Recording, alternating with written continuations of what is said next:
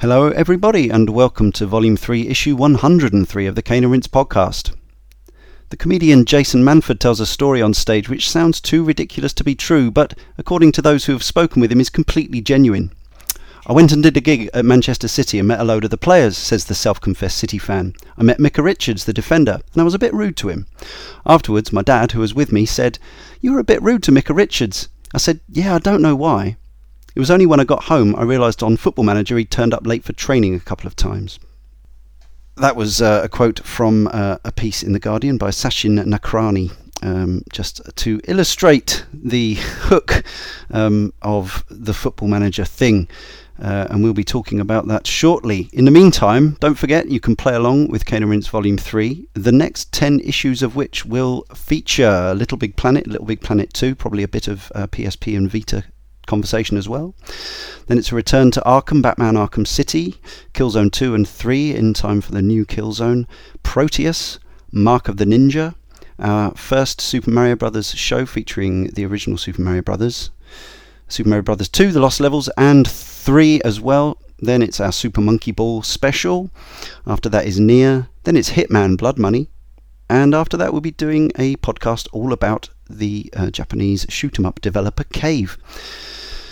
Head to caneandrinse.com for the full schedule, and of course the blog, and links to our forum, the merchandise store, the Facebook page, the Twitter feed, and the YouTube channel. Always, please subscribe, review, and rate us on the iTunes.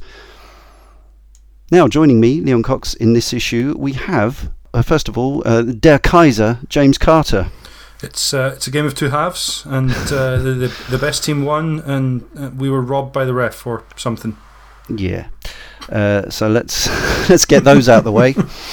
Now, we're going to talk about the history of the Championship Manager and Football Manager series, but I was just wondering to introduce, have you ever played any other football management games back in the day before this? Now, I know you're not as old as me, so you probably don't remember the Kevin Toms original, but was CM your first love? Well, yes, except for Sensible World of Soccer, which you could automate results on, so that was my kind of only toe dipped in water of managing football teams, as it were, because you could just skip through seasons pretty rapidly in that, essentially managing rather than playing. Actually, the original Championship Manager predates the original Sensible Soccer, but Sensible World of Soccer came out after Champ Manager. Anyway, we get into a whole world of hurt with that. But so that was certainly my first foray into that, and then Champ Manager 2, so 97-98 was my first proper experience of a management simulation. Excellent. We'll come to CM2 and its subsequent instalments, of course. And also joining us, we have Carl Chicharito Moon, who I reckon must have dabbled with something in the the 16-bit days, maybe, if not the 8-bit days, before Football Championship Manager? I think my first one was the original Championship Manager on the Amiga. Okay, that was your first management experience. Yeah, right, I was young at the time. I didn't really understand what was going on, and I remember You would have been I remember actively sort of clicking through the game, wondering when I actually got to play the footballs. Oh, really? Okay. So did some of the reviewers. Yeah, and it was fun and all. I wasn't as crazily into my football at the time, and like James, I ended up going into interval sensible soccer. But I've played a whole heap of management games throughout the years, and obviously I eventually returned to Championship Manager, probably at 97, 98. Seriously, I mean, I took dabbled 2, and 2 was obviously the game that you saw at every supermarket checkout in the bargain section and at the counter at all game stores and stuff as the sold out copy of the game that would sell for, I think it was about $2.99 or $3.99. It was a bargain basement game, but 97, 98 was when I really focused on it. Yeah, so for me, I do go back to Kevin Tom's Football Manager. Now, not actually at the time. I mean, it started off, I think, as a 4K game on a Tandy computer, ended up on ZX81, but it became a kind of a playground hold name in the early to mid-80s. I think I first remember playing it round a friend's... I remember going round a friend's house, my friend Matt, in about what would have been 1983 to 4. I didn't actually like football at all until I was about 10 or 11. I wasn't into competitive things at all, competitive sports, and then suddenly in 1983, I think it was when Brighton got to the FA Cup final, it was like, oh, okay, I get this thing now, and I mean, my granddad, my uncle were lifelong fans, and my granddad's father, and possibly even going back to near the start of the club, so it should have been in my blood really. But playing Football Manager for the first time on my friend's ZX Spectrum 48K was amazing, even though it was just little stickmen and stuff. But I had to wait another couple of years for my beloved Atari 8-bit computer to get a conversion, all written in BASIC, of course. It took literally 18 minutes to load. Just think about that for a second. 18 minutes to load a game. Players, I think it had a database of maybe about 20 to 30 players. The other clubs weren't real as such. There was no sort of consistent game world. Players were rated out of 5. Now, I don't mean they had attributes that were rated out of 5. Players were rated out of 5, 1 to 5. And at the end of each season, all the players that you'd acquired over the year, of course there were no transfer windows at that point, had their rating out of 5 randomly reshuffled and regenerated, to the point that you'd basically have to rebuy an entire squad every season. But it didn't matter, it was incredible. The version I played didn't even have match graphics, unlike the Spectrum and Commodore 64 versions. It was just text and white noise for a goal. I played it for hundreds of hours probably, and it was magic. And then between Football Manager and Championship Manager, I guess 6 years later, seemed a very long time when you're that age, I played countless of different games, and I wrote these down rather than looking them up just to see if I could remember. But I remember playing First Division Manager, Kenny Dalglish Soccer Manager, Tracksuit Manager, The Double, Football Director 2, Ultimate Soccer Manager, which possibly came a bit later actually, Graham Taylor's Soccer Challenge it may have been called, On the Ball and On the Ball World Cup, which introduced sort of role-playing elements and drunk footballers and things like that. The Premier Manager games from Gremlin, Player Manager, of course, the kick-off spin-off from Anco, which I put many hours in, and a game called The Manager, which I think came out around the same time as CM, and actually reviewed better in some magazines because it had little graphical match highlights and stuff, but it was buggy and badly translated from the original German. And the thing I still hated most, and I still to this day hated, was the fact that the league tables were displayed as 1 lost drawn, not 1 drawn and lost. So it made reading league tables completely bobbins. And as such, I remember when Championship Manager was first previewed. I think it was previewed like literally 1 month before it came out in most magazines, and I remember looking at the screenshots and thinking, that looks amazing. but also thinking that most people are going to think that looks really boring because it was just text, but it looked like a TV video printer at the time. It looked like it was made by people who understood. I don't know. I just had this feeling about it. I think the way I think of that aspect of how the game looks is something akin to that. You can imagine that nowadays on Sky Sports, on their Saturday afternoon football, where you've got the panel all sat round watching screens. That's the screen that they look at to check up on what's going on across the that's what I think of it as. It's almost a launch control window almost, And it had all the right numbers. It had and it introduced a few things that other games hadn't done. Now, it wasn't the first to have a match engine that was based around sort of commentary. It was very simple text phrases and sliders moving up and down. But the game that I mentioned before, Tracksuit Manager, which was actually an international management game, came out a few years earlier. Silly name, but it was really innovative. It showed the phase of play on the pitch, and it had a commentary, a rudimentary match commentary, which was really involving. But what it didn't have, as I don't think that CM brought in, which was manna from heaven to kids who grew up reading Match magazine, was player ratings. So you could actually gauge how well players. It wasn't just down to their attributes, and although CM added a lot of attributes compared to previous games, it was their form, and there were these hidden mystery stats that dictated certain things, and obviously that's got more and more and more involved, and we'll talk about that. But it's quite interesting that you actually mentioned Ultimate Soccer Manager, because that's the game that I was actually playing instead of Championship Manager 2 at the time, because this would have been 97, 98, I think, and this was the game that was.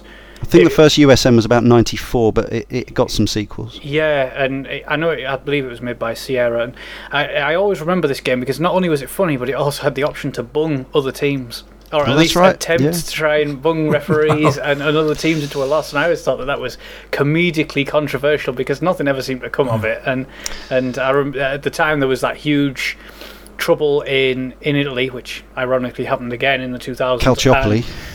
And again this decade as well. So some things never change, but it was really amusing that they sort of put that in. It was, akin to when Pro Evolution Soccer decided to put diving in it briefly, which was fun against mates and not so much at any other time. But Ultimate Soccer Manager was like a really wonderful game, and then it just sort of disappeared off the face of the planet. And I actually had one of my friends, his father played Ultimate Soccer Manager for about 6 years constantly because, and we'll hear this again, Championship Manager became too complex, and he stuck to the original Ultimate Soccer Manager, which I did until Championship Manager 97-98.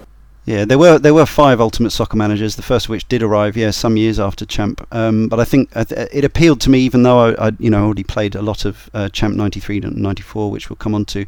It also had this sort of almost theme park style stadium builder, where you could set the prices of drinks and merch and all this stuff. So it was kind of ahead of its time and actually predicting the way that football and Football Manager would go. But that's a separate game. I can't imagine we'll ever do the Cane and Rinse on the Ultimate Soccer Manager. I think NBA 2K14, which is coming out, obviously the next gen version, one of their major modes is revolved around being able to set the price of drinks and stuff. So it's quite interesting to think that that's their major mode, and we're talking 15, 16, 17 years earlier. Ultimate Soccer Manager was allowing you to do it in a sports game then.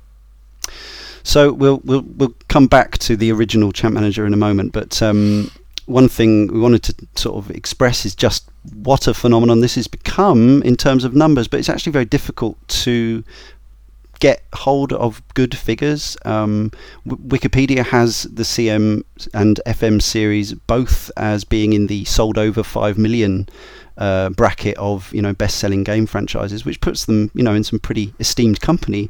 VG Charts has as total sales for the Football Manager series, that is the 2005-ish onwards series, at about 7.5 million or more. But to me that seems and sounds very low. The game is massive, as we know, in Europe and South America, I think. Probably some other parts of the world as well. It's sold around the world as Worldwide Soccer Manager, or at least it has been in the past, because obviously the football thing. But anecdotally, at least, I think Eidos previously and now Sega talk of piracy at rates of umpteen copies per sold copy, 10 million downloads a year on Pirate Bay, things like that. This is probably one of the most played franchises in terms of the number of people who have had it on their PCs. Obviously it goes outside of normal gaming circles and things like that. It's quite funny because you hear all these people constantly talking about Sega as a publisher, and they're saying, well, they don't release enough games, I don't know how they're still going, or they'll release a game and it bombs and they say it doesn't sell, how are they still going? Totally forgetting that they're the publishers behind Football Manager, which is an absolute monster, I believe. Football Manager 2012 actually stayed in the charts for a full 55 weeks or something. It actually surpassed the full year and surged at every sort of major holiday as well, which was always quite interesting because Miles Jacobson would always mention it on his Twitter feed about how every time someone had, say, a week off, or it was the Easter break, or it was the Christmas break, the sales would noticeably leap and it'd fly back up the charts again, because that's when people decide that that's when they're going to have a real session of it, and it's probably understandable because it's so addictive that you would sort of stick to it in those holiday sections. Nugget here, the 97-98 version was the top-selling PC game, of that year, and it didn't have any on-CD protection, so it could be shared as on as many PCs as possible to basically promote the series, and in advance of Championship Manager 3. Yeah, and that's pretty much exactly why I ended up playing Championship Manager 97-98, because that was at my school we had obviously computing studies. It was then. Now it's IT and other acronyms and fancy names for that particular subject. But we had computer rooms, and that certainly for my school was a relatively new thing. So there wasn't internet access on all of them, and they certainly didn't know. The teachers and the administrators at the school about securing computers like they do now. Excuse me. No. So it was perfectly possible, and we did get hold of a copy of Champ Manager and pop it onto every computer in the room, and so went in at lunchtimes and played, and alt-tabbed or equivalent away from it during lessons as well, and were able to play it on there. And that was by virtue of only 2 or 3 of us having the actual game, but obviously could install it on all of the computers. Yeah, we did the exact same thing up here, and it was... That was sort of the game that you would pass around school. I think there was maybe one copy, and it got passed around about 30 to 40 people who installed it on, and we'd use our usually physics lessons. Science lessons was when we would discuss the ongoing seasons that we were having and who we'd signed, and it's a sort of science. It's the science. Sorry, James. Go on. Well, part of the problem that we'll have nowadays in actually quantifying copies sold is that a lot of it is done digitally, and in a lot of cases digital sales aren't included in chart places, etc. So I think they probably increasingly are. I mean, Sega or SI or both have announced that the last year's model, which was released just over a year ago, and the latest one was released the day before we are recording this podcast. FM 2013 was both the fastest and the best-selling game in the series so far, which is pretty extraordinary for a 20-year-old series, and also one that had a tumultuous middle section, which we'll talk about. And again, you just wonder if it wasn't for piracy, and I know this is true for a lot of games, particularly on PC, but you just wonder how much money it would be worth if it didn't get pirated to heck every single year without fail. So going back to, I mentioned there, seeing the previews a month before the first game was released, and my interest was piqued. I'd already, fallen in love with several football-related games, both arcadey or action simulations and football management. But I had an inkling about this, and I remember the previews talking about the fact that this had been. Basically, it was put together on in Amiga Basic, the slowest of the languages, by 2 brothers in a bedroom. These were the Paul and Oliver Collier brothers, who founded what they called Intellect, then with a K, became Sports Interactive. By way of comparison, the team is now 60 strong, headed by Miles Jacobson, who joined as a tester fairly soon after the, I think probably about 93, 94 version.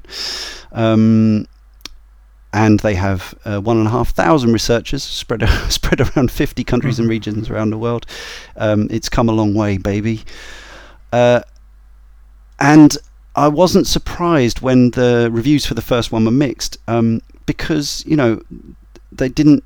A lot of times, football management games wouldn't get handed to people who were necessarily into them for review, and also this was a particularly dry and slow take on the sport that only appealed to a certain kind of anally retentive soccer statistician, or seemingly, until you started to play it. And then even on that very first stodgy Amiga version, where you had to wait for several minutes between games while the video printer ticked off the results while it was actually doing its crunching, again, it was the first inkling, as soon as I was half a season in or whatever, and it was all fake players at this point, no real names or anything like that. A lot of league teams were missing. I think it was an 80-strong league and various things.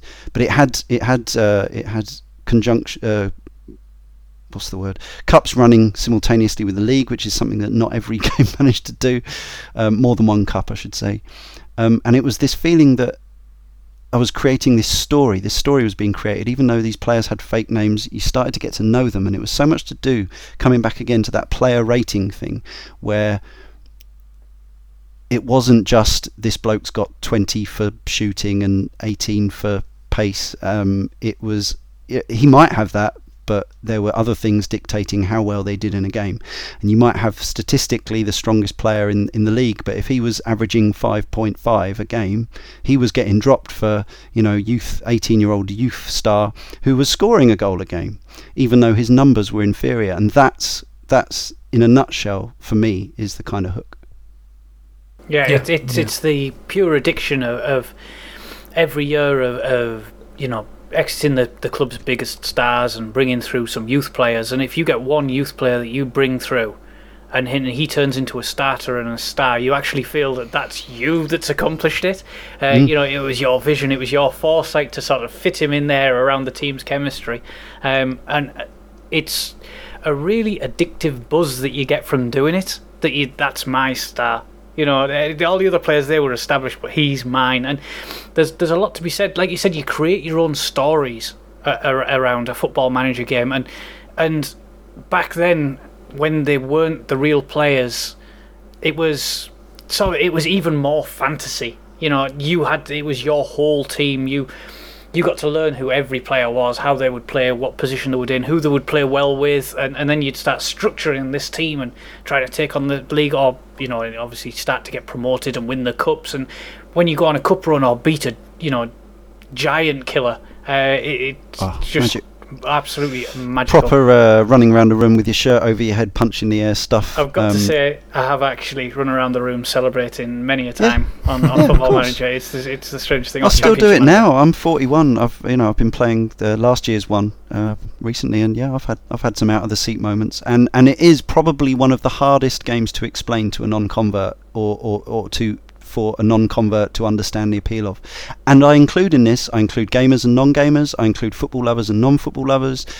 I've had to sort of go through this game with relatives, with girlfriends, with mates who are into fantasy football but don't get the appeal of Football Manager.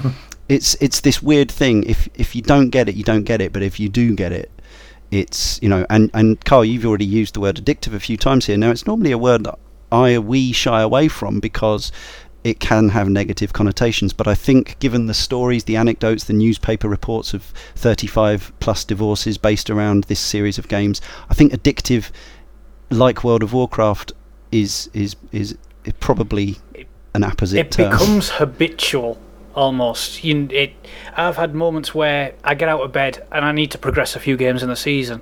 I had to play a few games before school, during lunch, after school, and I've lost myself in the game numerous times. At one point, I played the game so solid for a week that I got annoyed when my team, Man United, were playing at the weekend.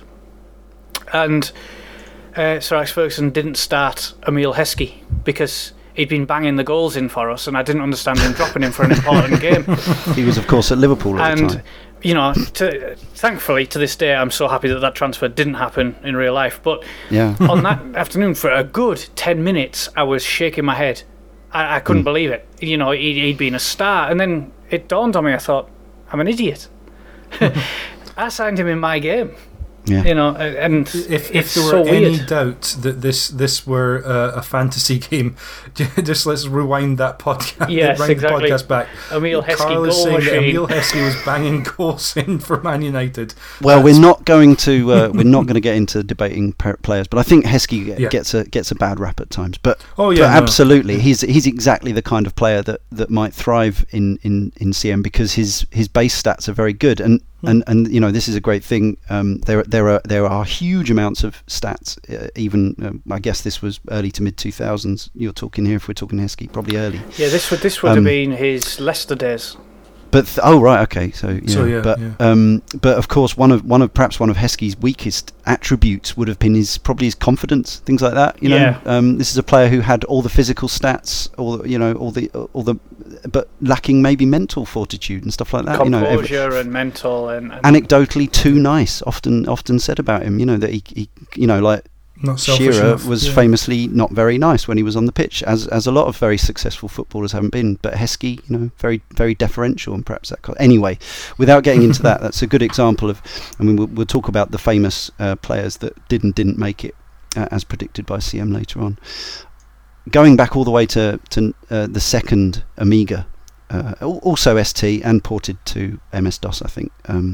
Champ Manager 93-94. Now this was a big upgrade. This wasn't, although it was just a seasonal, a new iteration. This was actually the game had been moved into machine code. There were more tactical options. It had real player names. All this stuff. It ran much smoother. I installed it to my Amiga 1200's hard drive, and this was the first version that I played for an insane amount of time. Now it's interesting, I've not really made this connection before, which seems crazy, but my two longest periods with CM were in hot seat mode. This was 18 seasons pretty much, played with my friend Andy. He took control of Wycombe Wanderers, who had recently joined the league. I took control of Scarborough United, who were, I think, one of the first teams to go up after the Football League got rid of re-election in 1986. So they were one of the first teams to get promoted automatically from the non-league, the conference as it is now. And we played 18 seasons. And I took Scarborough to European glory, of course, as you do in these games, and all this stuff. And eventually, I'd won everything you could win in the game with Scarborough more than once. I left them to join Brighton, who were languishing in the second tier at that point, the old Division 2. And I still remember the message I got to this day: the Scarborough board think you are a right bandit. And I'd taken that club from recently promoted to the Football League, bottom tier, to multiple European champions, and then I left eventually after however many years 10 years of glory to join my club, Brighton Hove Albion. There's no loyalty in football, Leo. And they signed me. They slagged me off like that, and it still stings to this day. I was gonna say it sounds like it still hurts. Well, did they go out of business or go out of the league again? I forget. But yeah, good riddance. No, I don't mean it. But yeah, I mean that just goes to show. And yeah, we used to. Football Manager, Champ Manager people will understand this. I used to have a dot matrix printer attached to my Amiga, and we used to print out everything. Yeah. And we used to work together. That was how I knew Andy. We used to take piles of printed out paper with the old, the perforated stuff down the side with the holes in. We used to take that down to work with us, and we used to analyse it. We used to look at the stats. We used to look at... And that's another great hook to this game, isn't it? Is watching players that maybe you've sold and watch them, see how they've gone on, see how they performed for other people, watching their stats over the years, not their attributes improving. I'm talking about their goal scoring averages and all this sort of thing. Getting disappointed that you never put a clause in the contract to buy back at a decent price when the stats... Well, of course, things like that came much later, but yeah, totally, yeah. Yeah, amazing times. A lot of people played CM Italia, which I didn't. I did get the 94 season data disc, which brought everything up to date again, some more improvements. But again, it was just this. It was this this fiction, we were creating this world. As soon as that game starts, and this is still the same every year, the real world stops the day that you take over your new game of FM. Whether these days you can start in whatever level, whatever club you want, you can start unemployed. But as soon as that starts, that's your real world of football. Do you know what I mean? Yeah. It's a constant, isn't it? You sort of turn into the real world of football once every weekend, but every night you're the manager of your newly acquired club in Football Manager, and it's odd that you actually sort of ride the trials and tribulations of your club. You get the ups and downs, the disappointments, sometimes, especially if you're a person who can avoid the quit and reload route. Not necessarily suffer the defeats. Anyone who does that, I've got no time for that. Doing it wrong. Yeah, you got to live with your defeats. Otherwise, it's like the real thing. You don't feel the glory of victory if you've not felt the sting of defeat. So the game started to come out around the world. Giroud Manager in France, Norwegian, other Scandinavian versions, Italian versions, which tweaked the rules of the game. At this point in say the English Amiga version, you couldn't move around the world like you have been able to for the last however long it is and stuff like that. So if you wanted to play in your country, generally you had to buy that version, I guess. Fortunately, the game started over here, so we were always well supported. So in the mid-90s, Windows 95 became a thing, and the Amiga was waning badly by this point, pretty much a dead format, apart from the hardcore, who were still modding their Amigas and updating them. So I couldn't afford a PC at this point, so while you guys, you've already talked about it, were playing CM2, CM97, 98, I was regarding those screenshots with such envious eyes. They looked so beautiful. They had sort of high-res backdrops and this text that looked like it was straight off of, computer graphics off ITV Sport or something. I don't know. Sky, Final Score. Sky probably at this point. Yeah. Oh, amazing times. They were happy days. I actually failed an art project one year. I travelled to go down to see my gran down on the south coast, and my uncle was actually playing 97, 98, and he came to pick us up because we didn't really know our way around the town. And I remember he sort of got there and he looked a bit frustrated, and he took off and he was through the streets in his car, and we were struggling to keep up, and we finally got there and he just sort of ditched us and ran upstairs. And I followed him, left my parents to collect all the bags. And he was in front of his PC hitting spacebar. And he wanted to see, he had to come and pick us up at half time in his match. And he rushed back to see how his mighty Rangers were doing. And it was at this point that I ended up staying there for a number of weeks. And I got a little bit, acquainted too fondly with this game. Totally forgot to do a 6-week art project. Came back and got the biggest telling off ever at school, and I said, it's okay, miss, I was really ill. I can get you and the lies just started coming out. I can get you a hospital report. I'll get in touch with the doctors down there. I didn't have the heart to say, look, I was managing Man United and I was on my way to European glory. She wasn't buying any of it, but that was the real start. This was the real opening for Championship Manager for me. It just became something special in my life at this point, I guess. Without making figures up or plucking things from air, have you got any idea how long you put into this version? I mean, as I say, I think it was, I'm pretty sure it was 18 seasons I put into 93, 94. It didn't have a game clock, but it must have been 100 hours, maybe more. This is back in the days when a season can fly by so quickly as well, and you do promotions and you would do like a foreign team, and then of course the secret came out that there was an editor that you could get into, and you could see those so-called hidden ratings. And ruin it for yourself. Yeah, once you found that out, it became something a little bit crazy, and then you'd create the team of full 20 players where you had a striker who was a 20 rated goalkeeper and stuff. But I played this from what would probably be 97, I'm guessing, through till the release of Championship Manager 3. James, CM2 and 97, 98 was your so that was my entry, and it was a full year of every lunchtime at school, so that's 5 days a week for something round 200. No, maybe not 200 days, but it's certainly a large number of hours. So every lunchtime for an hour in there, and I can't remember if I'm mixing this up with Sensible World of Soccer, but I seem to remember there was actually a limit to how many years you could play. No, that was sensible. That was sensible. Soccer, I'm pretty sure CM never had a limit. I don't know if it does now because obviously your age goes up in the modern versions. Yeah.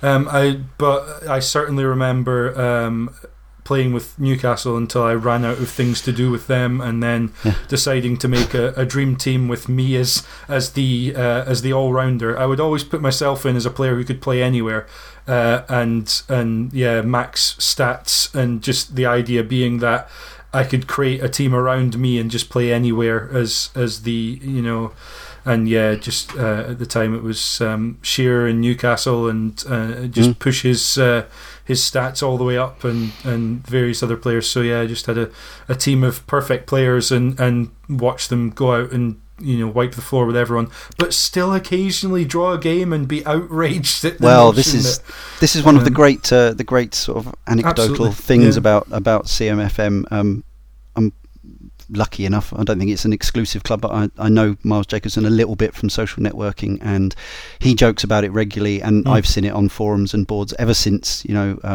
since the internet really. This game is broken because I played a game and we hit the woodwork 18 times and the opposition won 1-0 even though our stats were all better, and it's like, no, that's going to happen in every version, because if with this many variables and with this realistic a simulation, that's going to happen because it happens in football. Well, because it's chance, and ultimately you can roll a dice 100 times and get a 1 every single time. That can happen. Now, all right, it's incredibly unlikely, but it's possible, but that's the way it works. And I think when you talked about form being a big issue and a big draw to this sort of game, so that it wasn't simply just a matchup of numbers and an obvious numbers. Conclusion. There needed to be form there. And some random factors and conditions started to come into play. Some CM3 was that the first one to bring in rain and pitch and stuff like that? CM3 was the massive overhaul, wasn't it? They redid the whole interface, added big new features, and started focusing on new things. Hold that thought, because I just want to talk a little bit about another experience I had before we get on to CM3, which was the 1997 Amiga version of Champ Manager 2, long awaited.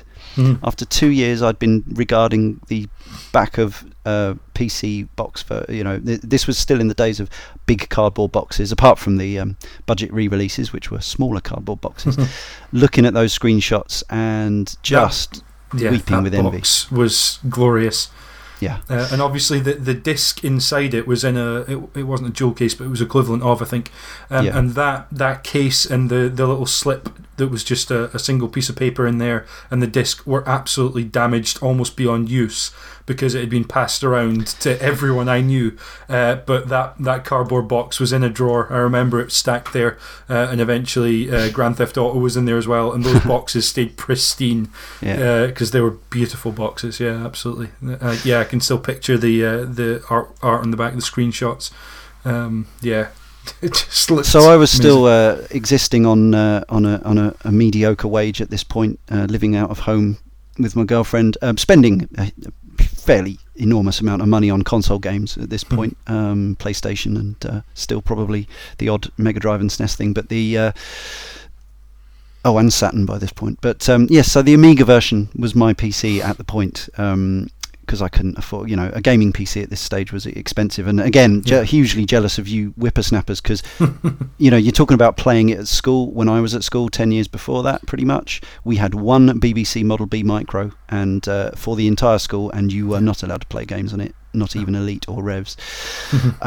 So this Amiga version came out. I was overjoyed. I had an Amiga 1200 with a hard drive, so it wasn't, the old A500. It was faster and things like that. But this game was unplayable.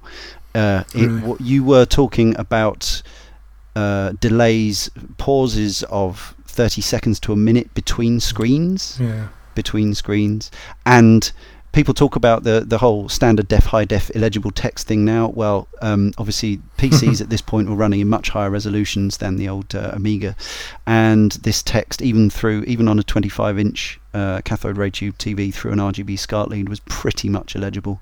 Yeah. That was a wasted.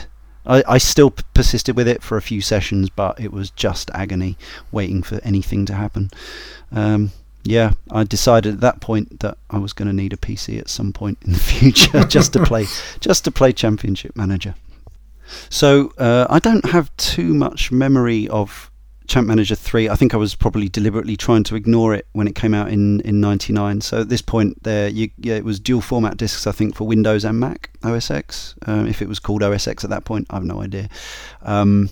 CM3, as you say, Carl, quite an overhaul to CM2, although, sort of visually it kept a certain look, but it had a lot more going on. Yeah, it was a lot less clumsy with how it arranged boxes on the screen, because when you look back at 97, 98 now, it really was just a case of searching for what you wanted amongst a huge amalgamation of just horrible boxes, and in this a bit like the modern ones. Then. Yeah, and in this to one, they sort of decided that they were going to have a very strict menu system, and that the flow between screens was going to be stronger. And then they broke it down so that the squad screens were more focused on attributes and then histories and the finances and so forth. Other than that, it essentially played pretty much the same, but it was a huge overhaul visually that they needed, because things were moving on, and from 95, 97, 98 it looked really, really ropey by this point. And I remember I couldn't afford it, and I always associate, it's weird, I can always associate a game with a certain moment in my life, and I always remember being in an English class and my friend said, I managed to get Championship Manager 3, and I said, just a daft thing, can you lend me it? And he brought me in the next day, and I remember being stood in the library at the start of the day holding Championship Manager 3 thinking, I can't wait to get home. Yeah. Oh God, that feeling. I just played it for, I think it was probably only a couple of nights, but it just felt magnificent before I gave him it back. And that was a huge overhaul. And then obviously there was the Xbox version of the same game.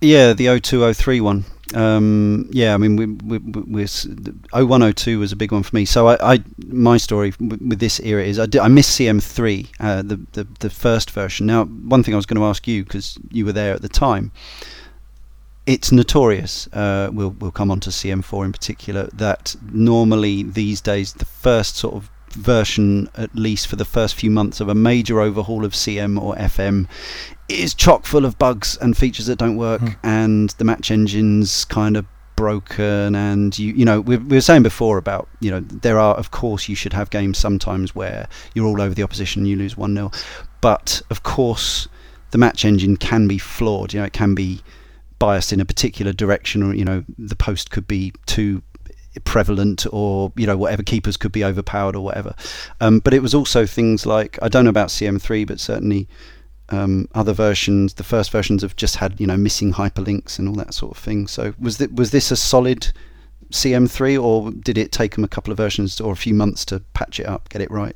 Well, I don't think it was a case of patching it up. It was, at that time, it was still a case of waiting for the next release, and just sort of making do with the rough edges. You could see it was, I think at the time, it was such an improvement over 97, 98 that you sort of forgave it for its little bugs and hiccups and quirks and things, there were times when it would lock up, or you would click the date in the bottom left and it would just crash to desktop, and little things like that. So you immediately avoided those kinds of things. And for me, it was one of those. It got stronger and stronger, and obviously now games are so quick to patch and stuff that you really only wait usually weeks or months, whereas in this point it was a case you had to wait until the following season and hope that it was fixed.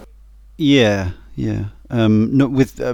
almost every annualized game, a lot of them are sports, obviously, but you see it with shooters as well. A very vocal portion of the community will always decry a new version. It's kind of part of it, because they were so in love and they're so familiar with the previous version that the new version can never live up to either their expectations or their comfort and familiarity with the previous version.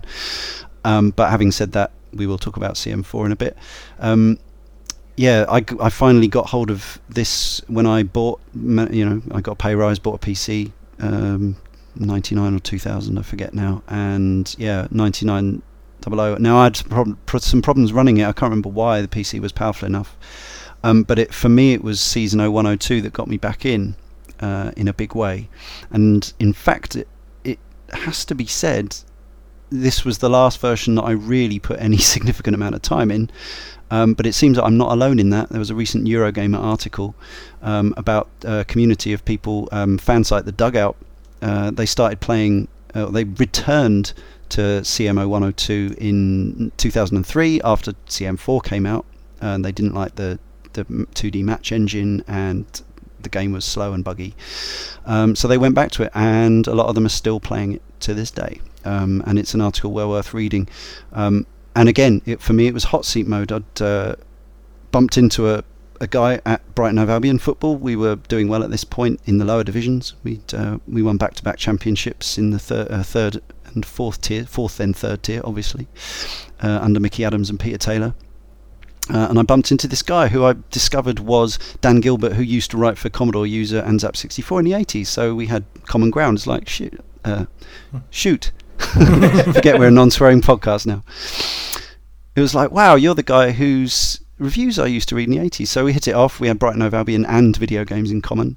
We started playing Pro Evo together, and then Hot Seat Championship Manager. And again, just like with Andy, 7 or 8 years before, we played, I can't remember, 12 to 14 seasons maybe in hot seat mode. Now, sometimes playing CM in hot seat mode can be a little frustrating, because you are spending a lot of time while somebody's, especially by this point, scouring shortlists and searching for players. At this point we've maxed out the database and all this kind of thing. But there is a lot to be said for sharing this experience with somebody else, and I think that's why I've not gelled with a version since. I've tried playing it network, I've tried FM live, I've tried other ways of socialising this game, but it's not the same. It's worth those long hours of watching somebody fiddling about to have that direct competition with their success. So I took this time I took Shrewsbury, who were one of the only other teams I'd seen at home, not playing Brighton Hove Albion in my youth when staying with my dad, and he took Cambridge United, which was near where he went to university. And again, same thing, took these clubs to enormous glory, as was the way. It was much easier then, because the game was not as difficult as it is now, not as realistic, but absolutely magic times. Complete, again, just that obsession, talking about it when we weren't playing it, going to the pub and then talking about it, and then leaving the pub to go and play it some more, and playing it while the football was on the radio, and turning off actual matches of Champions League off the telly, or having them on in the background while playing it, just hour and hour and hour after hour of it was the final patched version, because you were getting patches by this point. The internet was a thing. I think we probably downloaded them dial-up or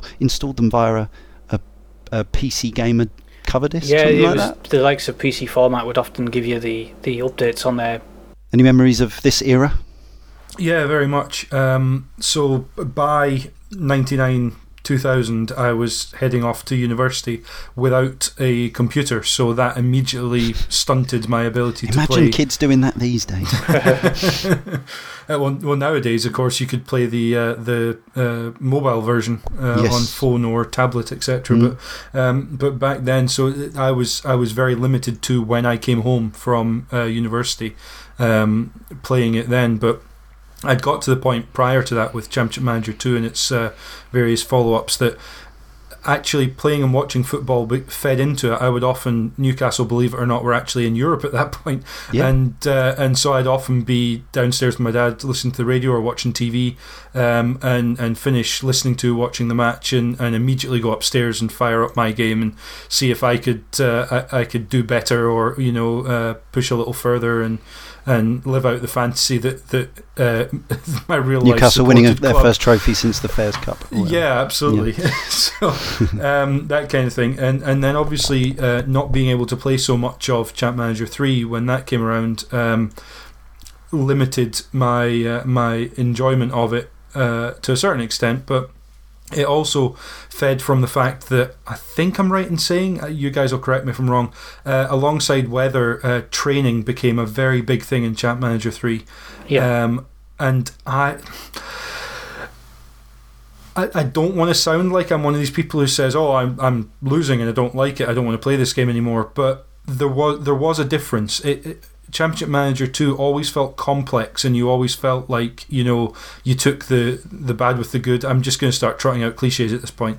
But you know, you always felt like you had a big impact on what was going on, and the training system was something I, for whatever reason, probably just because I didn't have the chance to play, you know, 20 hours a week of it to get to know the systems, I couldn't get my head round what I had to do to get my players trained properly. So I'd frequently be going into matches with players who were 60% fit, and I wasn't sure if that was the idea, or whether the training should have been different, or whether I had to change the training setup every single day. You know, it's actually a really big thing to try and get your head round, and if you're not playing a lot of the game, it suddenly seemed like this game that was about buying the right players and switching them around to get them in the right position, and spotting dips in form, etc.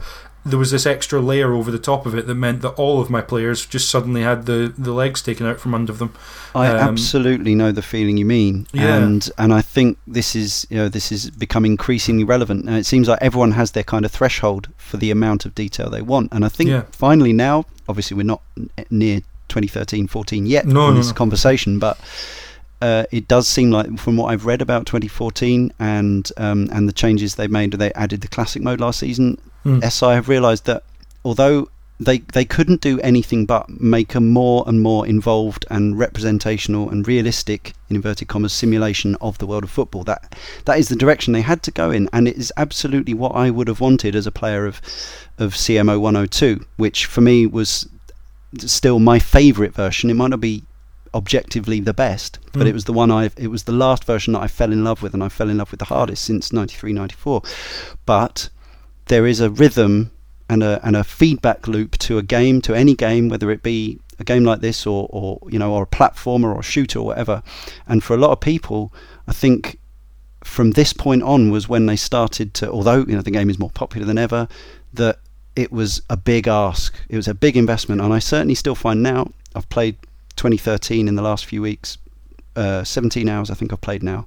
Not a huge amount in FM terms, but it's a real, I now find, and I've found this for the last, however many years it is, 10 years pretty much, each version has a huge barrier to entry, and each new, they now seem to be kind of acknowledging that and making things easier. But then you've got this whole juggle between, nowadays you can automate or have your staff deal with a lot more stuff, which is cool, but then you feel like maybe you're robbing yourself of part of the experience.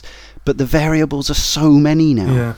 The variables are almost incalculable, unquantifiable, and you want this realistic football simulation, but as real managers know, it's a really difficult job these days. There's a lot to take in, and you know, this is just a simulation of it. But sometimes for me, over the last 10 years, I've found it's too time consuming and too much like hard work after a day of work, you know. And that's a shame, because I really want to feel as, you know, addicted to it as I did, and as passionate and as involved and invested in that world. But for me, the level of simulation, I think, has over, as much as I love football and I'm completely, you know, I can be obsessed about my team in real life. It's a lot of effort for a game, I find. Now, Carl, obviously we've still got a lot of versions to talk about. We can't talk about every single facet of every one, but you've obviously not found your level of this is a bit too much like work yet. Yeah, I mean, I'm quite fortunate, but I have seen it firsthand with other friends that have become alienated with the series. Like you said, they don't have the time, or it's become too unfriendly, or quite simply, it's hard work, and it in a strange way it actually is. But at the same time, I've also got a close friend who I've also gone through the games with, and we'll both pick up the game and we'll be texting each other back and forth, or check such and such player out, or send a scout out. And I think having someone social thing, having someone close by sort of moves you through the game. And I've adapted with the training. The training was an odd one at first because, like James, I didn't know what to do, and if we'd had a bad performance, I'd go all Paulo Di Canio, and they'd be running double days, and and then they were exhausted and they'd lose like 3 in a row, and then I'd get sacked. So that was quite realistic. And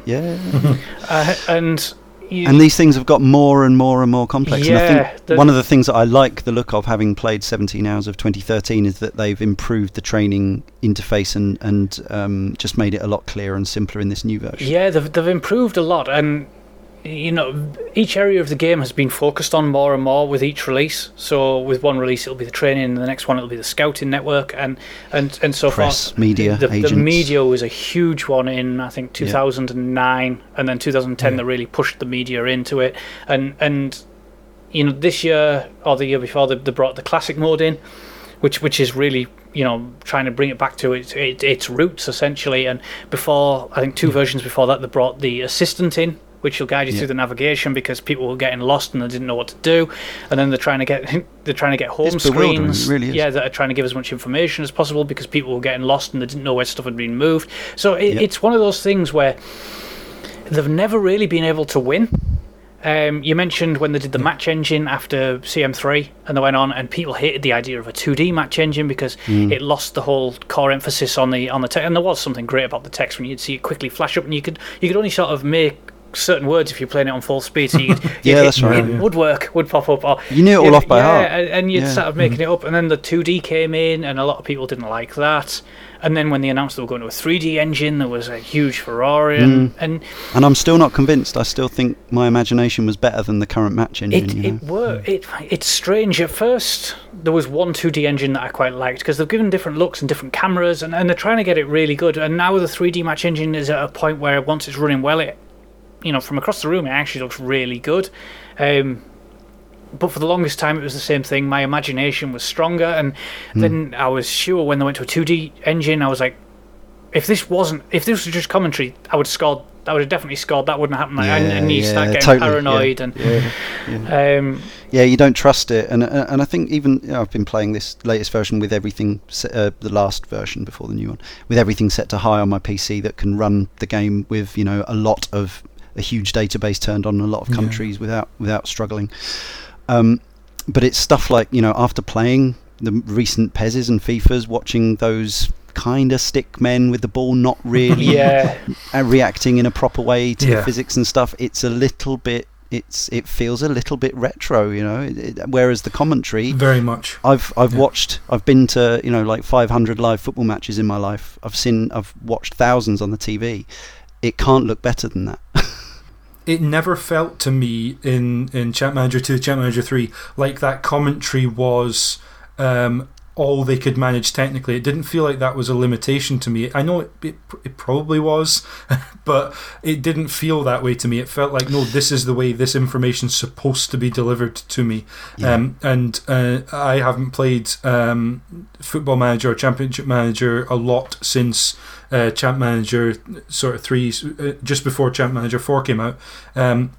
But playing 2014 recently, seeing that 3D match engine, I couldn't help but feel that this is FIFA or PES from I almost want to say 10 years ago. I don't know if that's being unfair on it.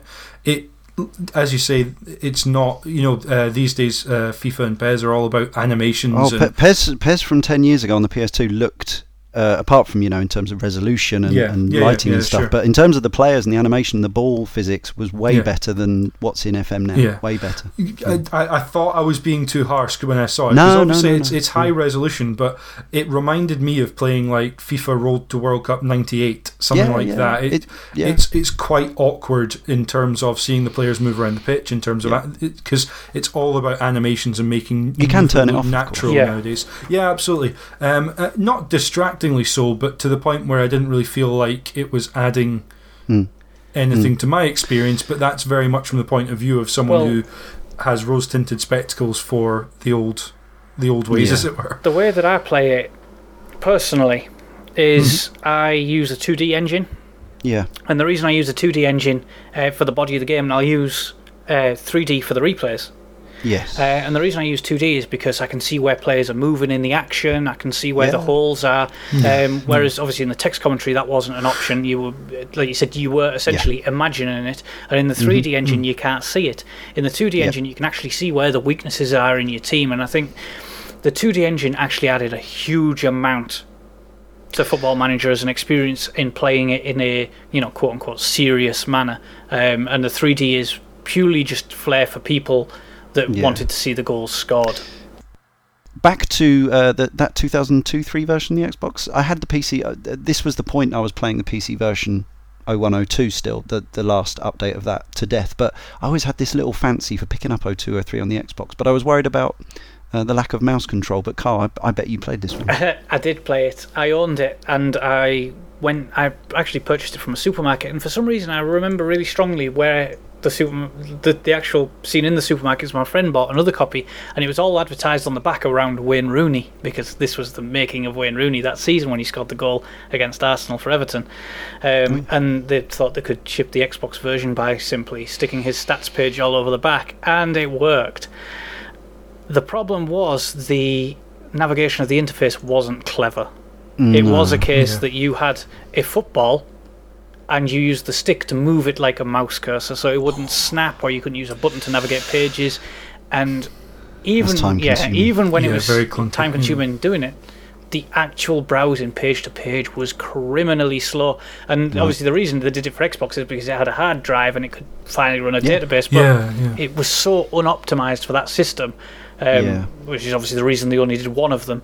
It was nice to have it on a home console, because at that time I was playing, I think there was 5 games I was playing. One would be Counter-Strike, then I'd have Halo, Pro Evo, and Championship Manager on the PC, and then this on the console, and that was it. So to be able to play 2 lots of Championship Manager was the absolute best for me at that period of time. But sadly it was massively disappointing. Oh well. So then 2003 happened, and although this was before the split, CM4 was the next revolution in the system, and as previously discussed by the article, we can't possibly go into all the things that were wrong with CM4, but I remember I'd recently got a new PC, I think, and it was one of the things, because I knew that although my old PC was running 0102 beautifully, I knew CM4 was going to be a problem, and but it turned out it was a problem on pretty much anything, and they patched it and they patched it and they patched it, but it was never right, and it just looked awful. I think that was the first version that they brought in skinning, possibly skin, so you could started with the rounded button sidebar navigation, and they were pushing it, and originally it was only you could change the colours, so it would be like red or dark brown or green, and then people started getting really clever with the backgrounds and sort of opening it up, but this was the time that you could play it, and it felt, for the first time, it felt really awkward. It felt like this wasn't a game made by a company that were overly happy in what they were doing. It felt, in the worst possible way, rushed, and it shouldn't have. And then obviously you realise that they weren't actually a happy company, because it was I believe it was the penultimate release, Championship 4. Yes. 0304 happened. So CM4, it was aesthetically, I didn't like it. No matter what I did with it, no matter how I tweaked it, skinned it, I never liked it. It was stodgy. It was buggy. I was never convinced by the match engine myself. I didn't have a problem in theory with an animated 2D match engine with counters, as we were just talking, but actually what was happening on the pitch didn't convince me that they got it right. It didn't feel like a real. It wasn't playing out like a real game of football. Players were making ridiculous decisions. This is the one where I said I was sure that when I watched it in 2D, it wasn't the same game. And I actually played this one with commentary mode rather than the 2D engine. That's there. Yeah, you're absolutely right. And because when you had the match engine on, players, as they, discs with tiny little feet as they were, to show you which direction they were facing. They would just sometimes randomly stop, or occasionally they would hoof the ball 40 yards across the pitch and into their own top corner, and things like this. Or they would just stop marking a man. And when you combined all these factors, for me it was a genuine disaster, that version. And yeah, apparently for some of the community as well. And 0304, I think they made some improvements, but I think Carl is probably onto something with the fact that the IDOS Sports Interactive split was already on the cards, and a lot of these people were already kind of planning on the next version. James, did you kind of left the series at this point? Yeah, Championship Manager 3 was one that I got and I enjoyed, but yeah, for various reasons, I think, in addition to the increasing complexity, Championship Manager 4 I was aware of, but this is the first time hearing of how bad it was, because I was aware it existed, but I wasn't really paying much attention to reception because it just wasn't on my radar to play. There may be a small cartel of people out there, I don't know if that's the right word, a fan site who swear that CM4 is the greatest version, and they've modded the heck out of it, and it's now the best Football Manager game, Champ Manager game of all. But I reckon they're a very small number of people. So yes, then there was this famous split. So I don't know exactly what started it. I don't know whose decision it was, who put the wheels in motion. But Sports Interactive, of course, retained the code, the core code, and the database. It was crucial. They fought for that bit as well. I believe they actually took IDOS to court over the rights for the database management. Right. And I know it was a really, really bad split, and IDOS at the time were making some really odd decisions as a publisher. Not just with Sports Interactive, but with other companies. And I know there weren't a whole lot of companies that were entirely happy to be working with IDOS. This is, of course, around Tomb Raider: Angel of Darkness time. Yes. Well. So IDOS, of course, had absorbed. I don't think we mentioned Domark back at the start, but Domark were the original publisher. Dominic and Mark Strachan set up that company in the early 80s. A fairly famous 8-bit publisher. There is a rumor that EA turned down Championship Manager, turned down the Collier brothers. Of course, EA didn't have a football game in 1992. It was another year before they released their first FIFA, so it probably didn't seem a natural fit to them. And they probably had, quite understandably, they had no inkling, in the same way that quite a few publishers turned down Tetris, that this funny little quirky niche game would turn into this global phenomenon. Forgivable, I'd say. Understandable. Yeah, you'd say it's one that, is a reasonable thing. It was massively niche back in 1980, late 80s, wasn't it? So, yeah. It was this slow. I'll forgive EA for that one. Yeah. So IDOS kept, of course, the Champ Manager brand and the basic look of the interface, one of those weird things in court that you'd have to sort of argue about. They set up Beautiful Game Studios. I don't know who the staff were involved. So I think that studio is probably still running under the same name, making games for Square Enix. Champ Manager, now known as Champ Man, which was of course a colloquial term that we often used back in the 90s for the series. It's a free-to-play iOS app, and it's actually quite well regarded.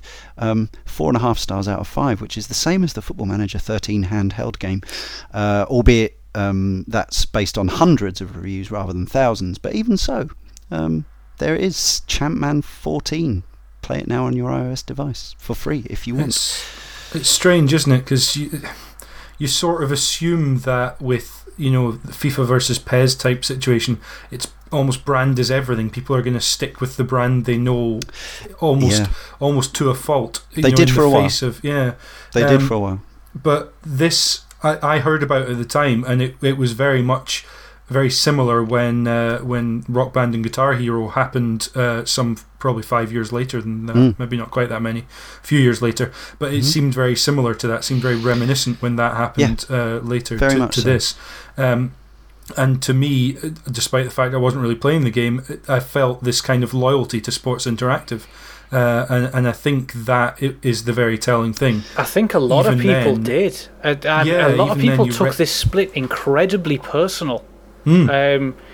And I'm not entirely sure why, but I know I myself actually did, and I knew that I was only interested in Sports Interactive's game. They're the one that made it. Oh yeah. And I was quite fortunate because I went round a lot of game shops because at the time we had a lot of game shops around here, and whenever anyone would inquire, all the staff would always say, go with the game, and it didn't have a title at the time.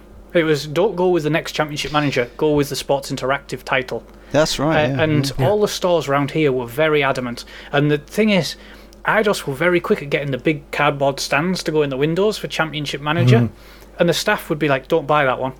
It's not by them. And then, of course, it got massively delayed and actually gave Football Manager a run. Yeah, and I think, for sort of less sort of cognizant gamers, I remember telling a lot of my friends and work colleagues about, saying, watch out, the next Champ Manager is not Champ Manager. The next Champ Manager is a new game by a new studio who I think you have to have a certain amount of sympathy for, because building a game like this from scratch 10 years into its life was insane. And I was saying, watch out. And this is one of the few occasions where I've ever successfully predicted or thought that something that actually came to pass in the games industry was a good idea. I remember saying distinctly to people, what would be awesome would be if they were able to use the name Football Manager, because of course by this point, I can't actually. What year was the league rebranded? It was actually a little after this, I think, wasn't it? It was maybe 2003, 4, maybe it was around it. But of course, the Championship Manager name kind of became ridiculous anyway when the Championship became the second tier. So as much as I love the second tier, and it still holds the Football League trophy, the one that Liverpool won 18 times, if Brighton ever win the Championship, I'll be ecstatic and over the moon, and all those football cliches. It would be about the best thing that Brighton and Hove Albion could probably win in my lifetime. But you don't want to market a game based on being the winner of the second tier. So unless there's a word association, a simple word association there. So Premier League Manager at this point, EA had its Total Manager series. Yeah, they had Total Manager, and now EA FIFA Manager or something. They've got their own FIFA branded one, which that's a German rollout one every year, and I've never seen anyone buy. I had one version of it. It was quite stodgy. It reminded me a lot of the old Amiga sort of German-made games, because I think it was probably you can probably trace it back. But yes, so unless they'd gone for the Premier League license, which of course was tied up elsewhere, why not just call it Football Manager? There hadn't been a Football Manager since like Football Manager 3 in the very early 90s. So I said, but they've got to go for Football Manager, and of course they did, and it's the right name. It's the only name for this game. It's ideal. It's textbook, really, isn't it? Yeah, it's the only name left, and it's not convoluted. It's exactly what it says on the box.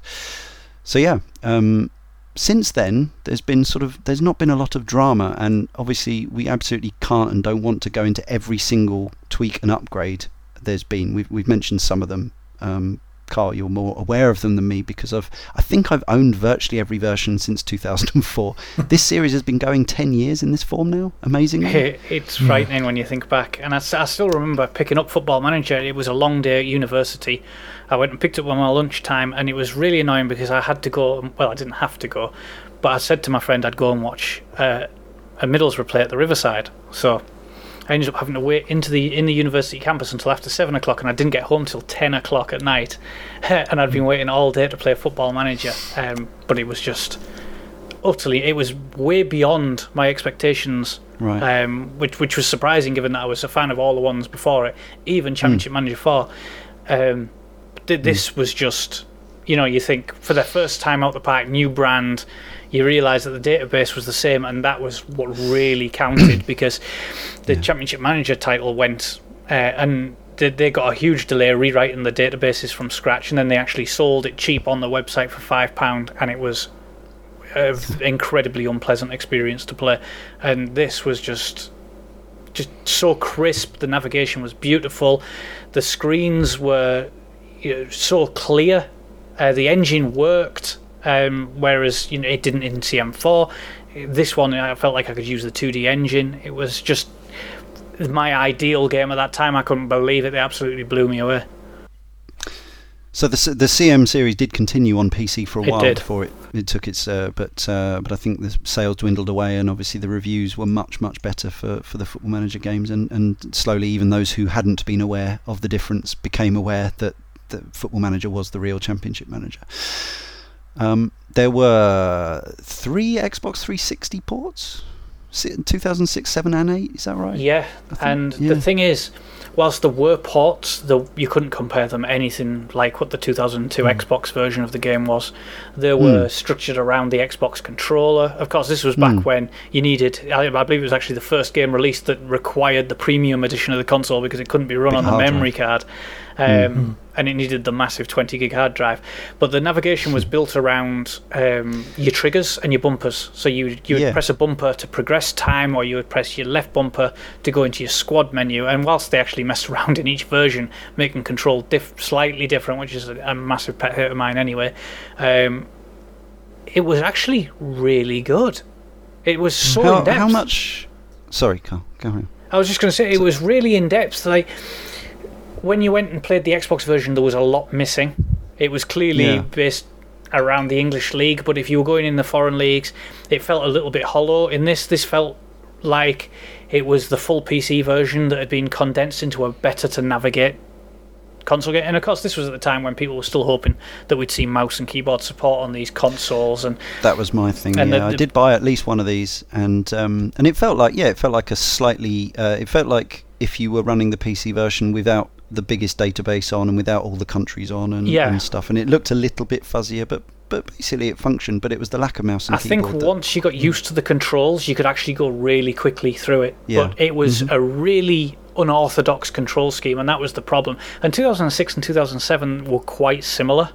I think 7 had more leagues, and in terms of the achievements, they actually changed them around massively, which was a really good use of achievements in a game like this. And 7 actually promoted getting promoted, but in foreign leagues like the German leagues, the French leagues, the Spanish leagues, which was interesting. But 2008 was a massive overhaul, and I thought it was a series that was going to continue for quite some time after that, because they killed it, and that was the last one, and it was really good.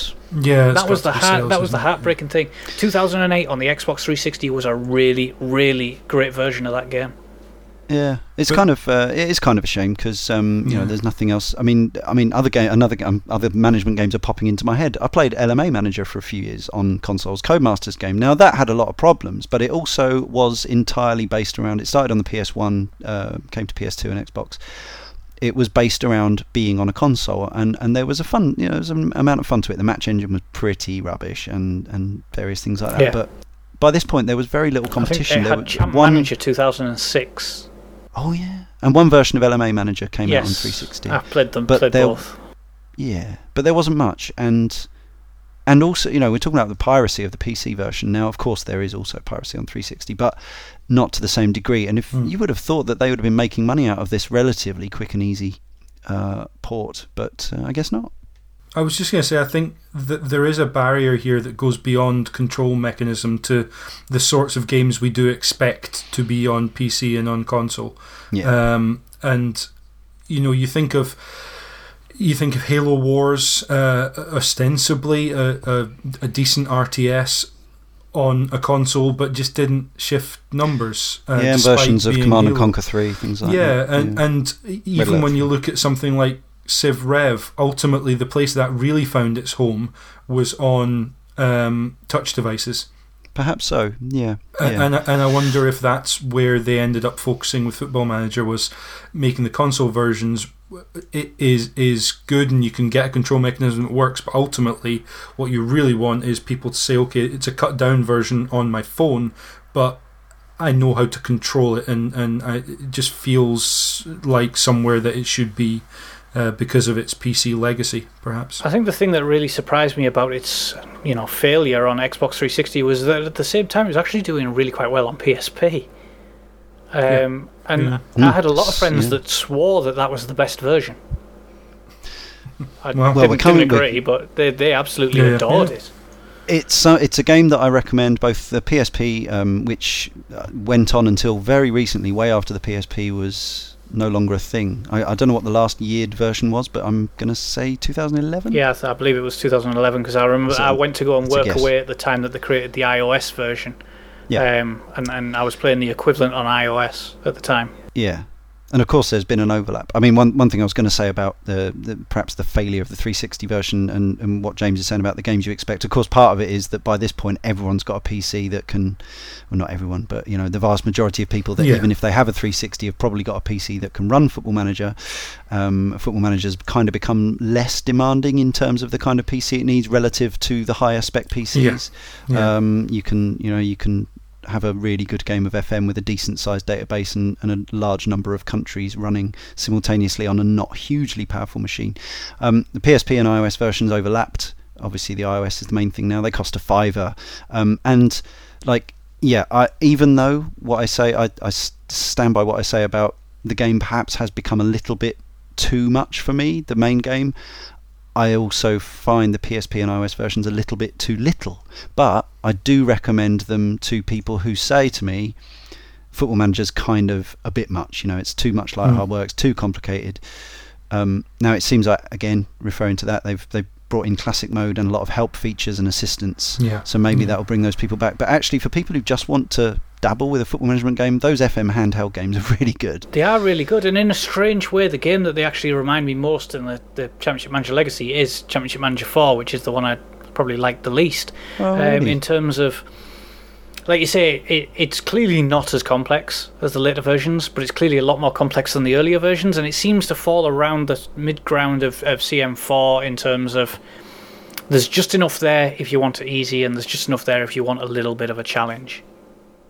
And of course, it's on the go. And at one point, it allowed me to play It allowed me to play Football Manager on a PC whilst watching football on a Saturday, and in the loading screens, I'd play Football Manager on my iOS device. Yeah, and it's another game. I owned at least one or two of the PSP versions and at least one or two of the iOS versions, and have not played them for nearly enough time. And that, again, I really don't want to be one of those people who makes out like, I've got no time, because that's not true. I don't have children. Obviously I do work, and I do have a podcast which is quite demanding in terms of time, but it's, as much as anything, it's just about wanting to play a broad spectrum of games all the time, and also I want to play FIFA a lot of the time as well, if I'm getting my football fix. So it's just about fitting everything in. And I could probably re-download one of those previous iOS ones, but I'm looking at the screen grabs on the current one. It's now got the match engine on the iOS version. And I imagine on iPad or iPad Mini, that'd just be fantastic. It's a game that is like a great version of something that blew me away a few years ago, that you can now play on your lap, on the train, in bed, stuff like that. And there's something pretty cool about that, especially for the tiny prices that they ask for it. Well, and I think there's two things about that. First of all, I would say is I think the great thing about that is you can have it on your iPad, and it doesn't matter if you've got an internet connection, because it is still quite a self-contained experience. You don't need to be sending any information or receiving any. But the other thing was I actually tried it. I got an iPhone and was aware that Football Manager iOS was a pretty significant thing. So around 2010, 2011, sometime around there, I picked up the iOS version, and I was actually put off not by the features or anything like that. I was put off by the interface, because I felt like it looked really intuitive, but I found it may have been because it was an iPhone screen, therefore small. I wasn't sure what I was with the main game. It's kind of like a web page in that where the links are beneath text, etc. It highlights all pretty well. You just scroll the mouse over, you understand what you can click on and where you're going to go to if you click. I wasn't confident that when I put my finger onto a piece of text, there was going to be a link there or a button there, and if I pressed it, where it would go and how I should get back and how I should navigate. It wasn't greatly intuitive, to the point where I thought, I'm sure it's me being stupid and read a manual, etc. I seem to remember that the manual was actually a separate app on the iOS version. Yeah, you get that. Yeah. And I was sure that it would be entirely intuitive and very well designed if I put the time in to play it. But ultimately, a bit like the main series, it's partly very complex and how big it's got, and it's partly just if there's a barrier there, then I start looking at the time I'm going to have to put in, and it just yeah, well, the interface is the reason that I didn't play that game. And it's strange when you go and play the more recent Football Managers, because they're quite intimidating to look at when you get to your welcome screen and you've got maybe 6 sub-windows and a full navigation menu down the side and another one across the top. Yeah. But that feels really intuitive to me, and I couldn't figure out how to use the one on the handheld. And I remember asking a friend, and he said, it's really easy. And I said, how are you finding this so easy? I've played pretty much Championship Manager and Football Manager from the start religiously. He said, he said it's similar to the PSP version that I played all the time. That was it. Maybe that's I mean, as I say, I definitely put some hours into one of the early, or one or two of the early PSP ones, and slightly less time into the iOS ones. But I imagine I'd be keen. I know it's only £5. If it wasn't for the time factor, I'd be keen to try the latest handheld edition, because I imagine, you know, they've gone with feedback on a lot of this stuff, the interface stuff. It looks really nice. You know, you've now got player faces and this you know, match engine stuff like that. And you know, this is it's, as I say, it's got 4.5 stars on the App Store from several thousand ratings, which is no small achievement. No, it's got to have something going for it. Very briefly, Football Manager Live was their dabble with a massively multiplayer online game, which sounded hugely appealing to me, so much so that I bought the disc version in early 2009, subscribed for a few months, but it was really weird. I can't quite describe what was right and wrong with it, but it didn't feel really like Football Manager. I think it was by a sort of sub-team, and it had to, because of the way it worked in this MMO way, it just didn't work like a real game of football. The idea of matching your strategy and wits and having a real transfer market with millions of other players was appealing, but it never clicked with me. It never took off, and they closed it down not that long ago. Oddly, I think, is it Top Manager or something like that that's going on iOS at the moment, that's quite popular, that's getting advertised on Facebook, actually takes after something similar to what Football Manager Live tried to do, but it's something that never appealed to me, because if I was going to play multiplayer, I was going to play it with my friends, because I'd get more from one-upping my friends than I ever would a random stranger. Yeah, I mean, it comes back to that thing I was saying. Like, I got more out of playing it with one other friend in hot seat mode than I did playing it online with millions. The concept was better than the reality. But then I also put down, you know, I didn't gel with that version, but then I haven't really gelled with a version for many years before or since. So it was a thing. Of course, Football Manager is also, we were talking about sort of the fans of that particular version, the early 2000s version, from the dugout.net, but there's various other sort of cultures that go around Football Manager and previously Champ Manager, including there's the whole stories, Football Manager stories thing, which is basically where people turn their game universe, their Football Manager, Champ Manager game universe, into sports fiction for the entertainment of other people. And this has been a big thing for a long time now. Have either of you ever kind of got involved, written any, or read any? It's nothing that I'd ever get involved with, because I'd probably get a little too addicted to it, to be honest. And, you know, it seems like the nerdiest thing in the world, and I'd probably be laughing at it right until the moment that I actually took part and thought, you know what, let's get a little carried away. But I'll leave football stories to Roy the Rovers and just play my own. You can see where it comes from. Goal the movie. You can see where it comes from though, because the amount of times, you know, especially back in the 90s when I was playing that version with my friend Andy and my girlfriend at the time, not into football, far more into geek culture. I got her to come to the Goldson a few times to watch the Albion. She could enjoy it for a couple of hours maybe, but that thing of getting really excited and passionately relating this cup run you've been on, or this transfer you've managed to secure, and just the blank faces. And as I say, it's not even just non-football loving partners or whatever. Sometimes it's gamers, and sometimes it's people, as I say, who like football but just cannot, they just haven't got that same feeling of the connection between you and this fictional world, that, as as far as they're concerned, they might walk in the room and just see a screen of text. And this is where these sort of descriptions of spreadsheets and stuff come from. But it's kind of like you had to be there, isn't it? It's really like a joke. Marmite, isn't it? Is you either get Football Manager or you don't. And I don't know anybody who sort of thinks, yeah, I sort of get it, but because if you sort of get it, you already really understand why. Yeah, I always felt that football management games were in some ways much closer to football as it actually is than anything like FIFA or PES. In terms of, there is no one pulling the strings for 11 players like you do playing FIFA, where you're literally controlling. Well, not literally you don't controlling, have to, of course, these days. You're certainly the idea is to be this sort of external puppet master almost around a number of players or a player.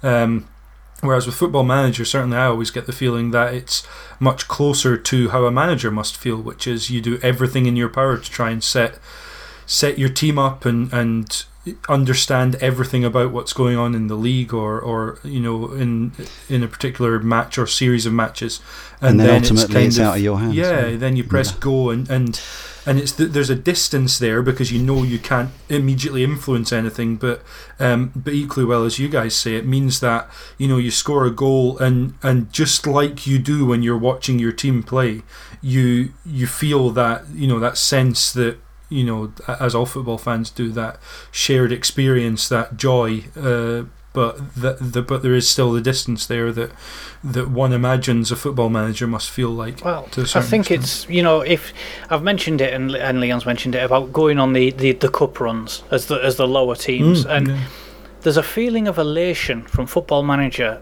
that something like FIFA or Pro Evolution Soccer just doesn't capture. It's you win a game in a cup run, you're like, yeah, I got it, next game.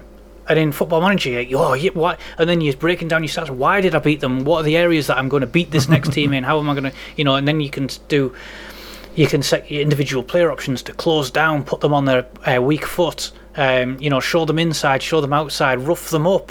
And it's these little things that, when it comes off, there's that real sense of pride that you get in a Football Manager game that you just don't really get. In the whole from playing something like FIFA. You get it more if you play it with friends, I think, because you feel like you're part of something. But you playing Football Manager, you sort of realise why these managers in real life must have heart attacks and go crazy on the sidelines and get sent into the stands and stuff, because you're so distanced from it that it's that setting your team out with a plan and hoping that you've outsmarted your opponent, and because you're live in the action in a sort of a live playing game like FIFA or Pro Evo or something like that you just don't get that connection. It's a whole different kind of feeling. It is different. I mean, I personally, this is just me, I don't get more of a buzz from FM or CM than I do from PES or FIFA at its best at all. I absolutely have had equally magical moments playing football action games, but it is a different feeling, and just as valid for sure. Of course, I think it was back in the PS2 era. There was the PES and CM did have a connection because they were sharing player attributes, and I still to this day, I'm, as I say, talking about that Football Manager 2013 match engine and finding it a little rudimentary and basic. I still have the dream that I reckon most video game football players have, which is the marriage of a match engine that is as good as, say, the forthcoming Ignite Next engine, Xbox One FIFA with Football Manager, something like that. It's never quite happened. Maybe Sensible World of Soccer, but another great Football Manager culture, and it's something that's become bigger and more kind of challenging, is lower league management. It's known as LLM. It's a thing. It's got an acronym, and this is where you are a lower league manager. You limit yourself to the blue square, North and South, or the Serie C, or the Scottish Third, and you deal with it, and your measures of success are completely different. You are not trying to either career hop your way from there to Manchester City or Chelsea. You are a lower league manager, and you have to deal with the wage budgets and the fact that you can't attract any players and the tiny crowds and all the other stuff that other people have to deal with increasingly in the game, things like agents and presumably this year financial fair play and stuff like that. Yeah. Just the ultimately purest way to play the game. everything is your responsibility. No assists on, all that sort of thing. Magic. Yeah. A lot of other games come up with that, but that immediately rings of permadeath runs in Far Cry 2 or Soul Level 1 runs in Dark Souls, that kind of thing. Totally. Where it's completely artificial. There's no reason to put that extra limitation or stipulation on yourself, but boy, doesn't it change the experience and change your focus and really make you think about what's important to the next match and where your team's going. And because of the disparity in football now, I jumped in as Brighton manager at the start of last season, as it is a season in which in real life my team finished fourth in the second tier, got to the playoff semi-finals. But because of the disparity now, and with the budgets that Brighton say works under, I've started my game with a £200,000 transfer budget. In the Championship, that is peanuts. That is absolutely nothing. Got virtually no money for wages. You start with Wayne Bridge and Upson and all these people loaned in, so you got no money, you got no spare money for wages, and even that now feels like a massive challenge. I hear other people, they immediately start the game as Man United, and obviously David Moyes is finding that a challenge at the moment, because of course it would be after that long of the greatest manager in the British game in history, arguably. But it's not arguable. It's okay. Well, yeah, not for you. But Ibrahimovic, I've bought Ibrahimovic. Okay, we're going to bring Ronaldo back, and that sort of way of playing it is absolutely valid, and fantasy football stuff, and that's fine. But for me, the satisfaction of either taking my own club, and I would have started as Brighton if we were in the conference. It would, it's not about where we are; it's about who we are, and take those challenges on. But now, again with the pressure of media and agents and all these other facets in the game, I think it's got a lot harder to do the thing that you used to be able to do in the 80s and 90s management games, which was, I am York City and I am going to win the Champions League. It's just not easy anymore. It can be so doable. frustrating, and I think the way I usually play it, obviously myself being a Man United fan, is I will play as a Man United manager, but I'll always run 2 games, and my second club it usually seems to be like Bristol City, but I'm going to pick a team usually in League 1 or 2, and just one promotion is success. But obviously you said you can do the lower league management now, and there's something amusing that when you get the job and it's like your budget is £75. Yeah, that's it. There's it's not missing a K or zeros. Yeah, there's not a million next to that. Yeah, I think the interesting thing from my point of view is that when you do that, when you pick a lower level side, and I've done that in the Scottish leagues before, if you're playing as Newcastle, Man United, a Premiership team or a top tier team in any country, you'd never really pay attention to what's going on in the lower leagues until you meet them in a cup match. If you play as a lower league side, I always keep checking what's going on in the Premiership, and some of that is I want to see how Newcastle are doing, just because that's my team. Yeah. But it's interesting to see, how it calculates who wins, and absolutely. But also a lot of that is that's the sharp end of football, if you like. That's the headline grabbing stuff, and that's true in supporting our teams in real life as well. People who support lower league teams, whether that be as a second team or whether it be as the team that is their home team or just the team they support, you can't get away from the fact that on the news it's all about the big teams, obviously, because they're the ones that a lot of people are interested in. And so there is that sort of side of things where you're down in the nitty gritty of a away match to this tiny little team, and you've taken your 10 players 15 players out there to play this match that no one's taking any notice of, and barely any fans turned up to. Meanwhile, there's Champions League football going on in London or Manchester or wherever, and that's always made obvious, I think, just by virtue of your own predilections to keep an eye on that sort of stuff. But another aspect of the simulation that really just adds to it. And of course, another great legacy of the series is the famous. You will find any number of these articles all over the net on game sites, football sites, general media sites. Is the players that various versions of CM and FM predicted would be greats but weren't. Instantly recognisable names such as Ibrahima Bakayoko, Serge Makofo, Cherno Samba, Freddie Adu. Of course, in the real game, as in the game, there are. I mean, even more so in the real game, there are so many factors in whether a player makes it or not. Yeah. There are so many truly gifted players who never, live up to their potential, and there are players who weren't that gifted who more than exceed their potential. There's as I say, search the internet or Championship Manager greats. You will find Neil Lamptey and all these others. There's some absolute blinders in there. But ultimately, there's countless stories where great players have been predicted and they've got it absolutely spot on. That's exactly what that was. That is amazing when you look at it. I mean, I think probably the name most people will recognise anyway that they got absolutely dead on was Cristiano Ronaldo, who 2 years before he signed for Man United was a player that if you knew the sites you would sign and you'd make sure you got him. Yeah, Rooney as well, I think, to a point. Kim Kallstrom, who hasn't perhaps become a Lionel Messi exactly, but he's had a fine career, and loads and loads and loads of those. But there are also anecdotal tales of real life managers playing or even using the Champ Manager or Football Manager database. There was a news story. I think it was a bit of a PR stunt in 2008 that Everton actually signed the database for their use. It's a PR stunt, but if you actually look at Everton signings pre and post signing, the players he signed post Football Manager database are incredibly improved. I only wish he'd brought the database with him.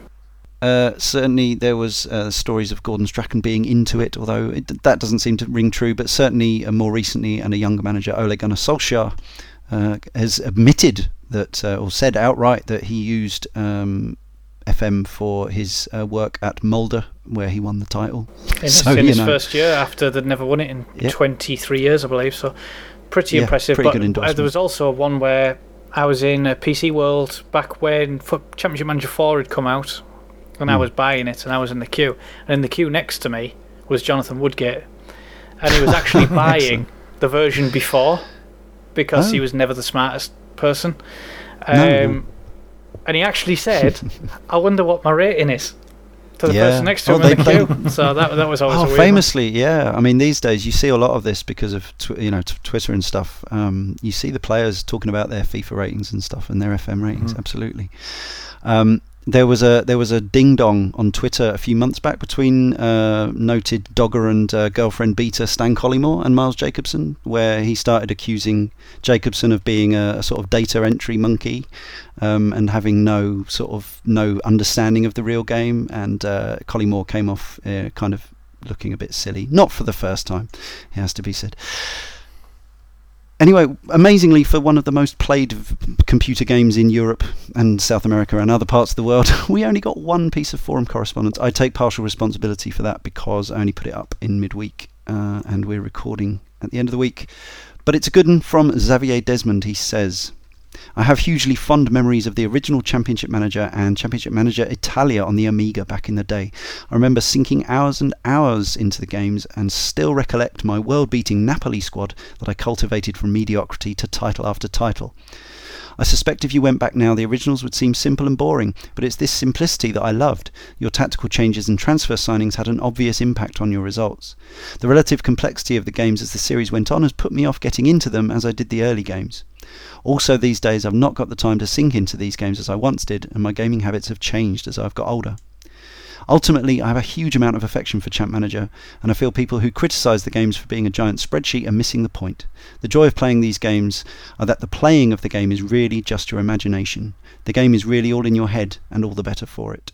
Yeah, we had several three-word reviews referring to spreadsheets. It's one of those terms that comes up whenever this game's talked about. It's been the same since the game first came out. I'm pretty sure, spreadsheets weren't such a thing. Not everyone had Excel back in 1992, but the word spreadsheet used to get bandied around in reviews, and to me it's as reductive a way of looking at a game as, say, calling a Kindle book a text document. It's like, that's not the point. You know, you can reduce any game to its bare. It might look like that, but in the same way as, you know, a blank page of text can move you to tears, a screen of stats can move you to tears in Football Manager and Championship Manager. Well, but I think the important thing is, and unbidden by any memes of calling this game a spreadsheet, my sister used to always refer to it as teletext, which I think is a more apt approximation. Especially as back in the day, that was often the way people got football scores, would be through teletext and the like as well. But and what the football fan didn't at some point run around their front room with their shirt over their head after seeing a goal come through on teletext. Amazing. But the point of this, and I think the crux of it, is that this is actually it's about fantasy. It's about understanding enough about football to be able to see not the numbers that are on the screen, but to understand what the patterns mean, and to actually be able to take a team or nurture a player from obscurity to greatness. It's a fantasy. It is doing, I would go up after hearing Newcastle lose a match and go and play and see if I could do what my supported team couldn't. That was the whole idea of it, and the way it's delivered, the UI is completely by the by. Certainly, graphics can add to a game, but that was merely a delivery mechanism for information, which, as you aptly put, information can be delivered in any number of ways. It's not how it's delivered necessarily that makes or breaks it. Yeah. We'll save some more of that for our summaries, which we must come to shortly. But before that, we have those 3-word reviews, the highlights this week from Twitter. Andy Keeble says, failed my A-levels, which I think speaks volumes to several of our experiences with the game. Ian Dransfeld, still buying Chelstrom. Tim Borowski, ruined my life. I hope he's joking. Ian Stephen, all-consuming entity. Alan Passingham, Ibrahimovic to Millwall. Alan Wilkinson, my glory is. Mark McQuaid, one more match. Fuzzy Dan, self-imposed ban. Yeah, I think there's probably quite a lot of that from people, as people who want to maintain relationships, things like that. It doesn't always go together the best. I mean, gaming as a whole, but particularly FM. And we have one here. Very kind of him to respond, and quickly, as he does seem like an ever such a nice chap. Is Miles Jacobson, OBE, no less, studio director of Sports Interactive, who simply says, must play more. He could have been forgiven for saying must buy more, given that it's in his interest. But there you go. So difficult to sum up. It's been an absolute blast talking about 20 years of Football Manager, but I feel like we've only scratched the surface. But I don't know what I want us to summarise really. But it's almost pointless saying whether we'd recommend it or not. But just sum up your feelings of Football Manager, 20 years of CM and FM somehow, James. What I will say is that I think back to the conversations I had, the players that I bought, the moments where you just have that elation as it flashes up to tell you've got a goal, and then I think to this past 2 weeks where I've put several hours into the beta and then the released version of Football Manager 2014, and I had a conversation that went on for 15 minutes with Hatem Ben Arfa's agent last night, who wanted to negotiate a new deal after Real Madrid became interested in buying him, and I turned down a deal, an offer that they made. I hate that man. I have never met him. I don't even know if he's a real person, but I hate that man with a passion, because he desperately wanted something I could not offer. He was blight on the game, and now on Football Manager. So he was asking me to offer in contract more money than my board had capped wages at, and that's a perfect example of something that by all reason should fall outside of the remit of a game. It shouldn't be telling me that I need to do something I cannot do in order to continue playing this game, or to continue having Hatem Ben Arfa as a player at Newcastle. But it did. Important. It just said this, and by the medium of agents who are maligned possibly unfairly, possibly fairly, in the world of football. It painted a perfect picture of a slimy agent who was out to get what he could, and that speaks volumes. That after at least 10 years of not playing it, 15 years, 16 years since I started playing Championship Manager, within a few hours and only one match played, I could be so engrossed as to be agonising over a single conversation I was having with an agent about a player that I desperately wanted to keep at my club. It invites you to create your own fantasy football league, and it's it still has the ability to suck you in, and I don't unfortunately have the time to let it, I think, but it's something quite special and still is. Well said. As I say, for me, I've definitely come to this realization that it has been a decade or more since I last really fell in love with, got hooked by a game of CM/FM. I think Carl very kindly bought me FM 2011. I definitely, I gave it a go for a while, but it just didn't get its hooks into me. Tony bought me last year's model, which I've been playing because of this podcast. And definitely when I first started it, I had the same feelings as I've had with almost every version that I've played for the last 10 years or so, which is actually a bit of anxiety. Now, I know that's partly me. I'm an anxious person. I suffer with chronic anxiety. Actually getting like a cricked shoulder and just thinking, God, do I want to be doing this? I can't. There's so much information on the screen. There's part of me, every time I see the screenshots, gets that same little buzz. I remember from being a teenager reading the latest management game manual at a bus stop and just couldn't wait to get home and just rip into it and absolutely play it for the next month and not care about anything else, the world outside, whatever, girls, money, stuff like that. But in recent times, partly me and partly the game's direction has kind of pushed me away from that. But now I'm 17 hours into this last year's model. I'm finding two things. One is that I'm starting to think about it when I'm not playing it again. So I keep thinking, what would Gus Poyet have done? Got eventually. Well, he wanted to leave for a very long time before he did. But and it's a struggle. I'm not doing nearly as well as Gus did last season. I made some tactical decisions. I made some selection decisions. I've made some contract decisions, that all of which I think were. We've all said and done some things, Leon. Yeah, a few things that I regret. Learning the ropes again, but the more I play it, the more I'm finding my way around the screens, the quicker I am at navigating, the quicker the game rolls by. I'm fortunate enough that I've got a PC that is running this simulation pretty much cranked up. I could have actually turned on a whole load more countries and it would have been absolutely fine. I'm playing on a solid state hard drive and with a good graphics card, so everything's kind of as I wanted it to be. I mean, that was one of the things that put me off in previous years was, I can't have everything turned on, so it doesn't feel like I'm playing the full game. And I want access to every youth player from, the most obscure Romanian non-league division and whatever. But it's just starting to happen again. And I'm also finding that reading some of those reviews about the new version and seeing those tweaks and improvements to a couple of things that I am finding a little frustrating about this version, which particularly training, and what's the other thing they've kind of made big improvements on? General flow, I think. They seem to have actually acknowledged that there was a flow to earlier versions that they lost in the depth and complexity of this simulation.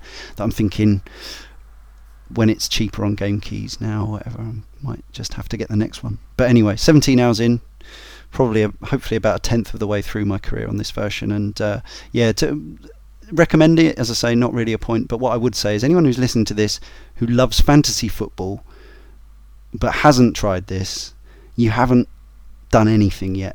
Play this. Carl, sum up for us your feelings. It's hard, really, because Football Manager has had such an experience in my life. I started playing it when I was in single figures, and I'm 29 now. I've played it over 2 decades of my life, and I've got so many experiences and memories.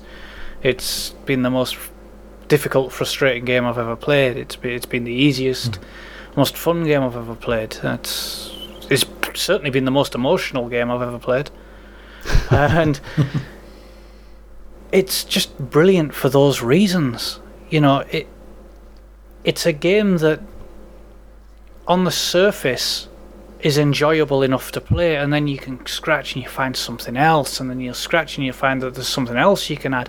From James having a 15-minute conversation with an agent to me requesting one thing extra from my star player only for him to fall out and ask to leave 6 months later because he didn't like the way I'd asked the question in a private meeting, and realising that I'd made a huge mistake. And when you're left with the opportunity of, do I sign this player or that player, and you're weighing up the opportunities, and you spend your whole budget of the club, and you've actually shipped another player out, there's decisions that weigh really heavily on you for playing a game. And I don't really think I've ever played a game where so much sort of gravitas has been left on one decision as in this game. I think James probably did describe it best, that you could equate it to the permadeath runs of Dark Souls or Far Cry 2, in that if you play this game quote unquote properly and not in restarting, no cheating, no reloading the game, it's unmatched. We've got football games, and it's Pro Evo or it's FIFA. You've got these brawlers. You got it's Metroid or it's Castlevania. You've got so many things, but in management, it's Football Manager. That's it. And for a game to continually improve without any real competition is pretty impressive. And I've said it numerous times, and I've been asked so many times, at the end of every year there's always someone asks me, what's my game of the year list? And for the last 6 years I've intentionally left Football Manager off the list because it's a given. It offers me so much more. It is that it's that text adventure, it's that emotion, it's that imagination that no other game offers me that. So that it's going to beat other games for that reason. But Sports Interactive have improved a franchise year upon year at levels that I can't think of another game I've played done the case. And this is an annual franchise that doesn't feel like an annual franchise. It doesn't feel like they're just pushing it out for the sake of it, and it's driven by a team of developers and programmers and scouts that are so passionate about one product that it oozes when you play it, and you feel it's just a warm blanket that you wrap it around you, and you can play this game on a cold night. And it is that one more match that Mike McQuaid said in our 3-word reviews. You'll play that match, and then an hour will go by, then 3 hours will go by, and then you realise it's actually what was tomorrow, and then you're thinking, I'd better eat, and then you think, well, actually I'd better sleep. And it's just incredible for those reasons. And these are just my experiences year after year, and I've played more of them consistently than either James or Leon, and I can still see the improvements, and I can still see everything to love and something to hate in every release, and that's a good thing. And if you want to feel, if you're into your football management, and as Leon said, you like your fantasy football, and you're into your Master League in Pro Evolution Soccer, or even your management mode in FIFA, give this a go, because you'll get feelings playing this that I don't think you can actually get in another football game, because that weight of success and failure weighs so heavily on you, and it's such a fine line. And everyone can shout at their manager on a Saturday afternoon and think, why did you pick him? What you should have picked him. Why you got why your wing backs play into wide, get them in tight, get the ball forward to the front, play long ball. You get to pick those decisions, and we'll see how brave you are when the choice comes around, because it actually matters.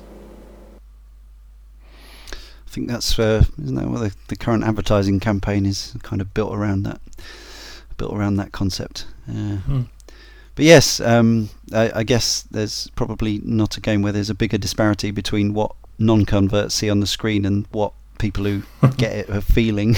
It's just that there's that complete bemusement.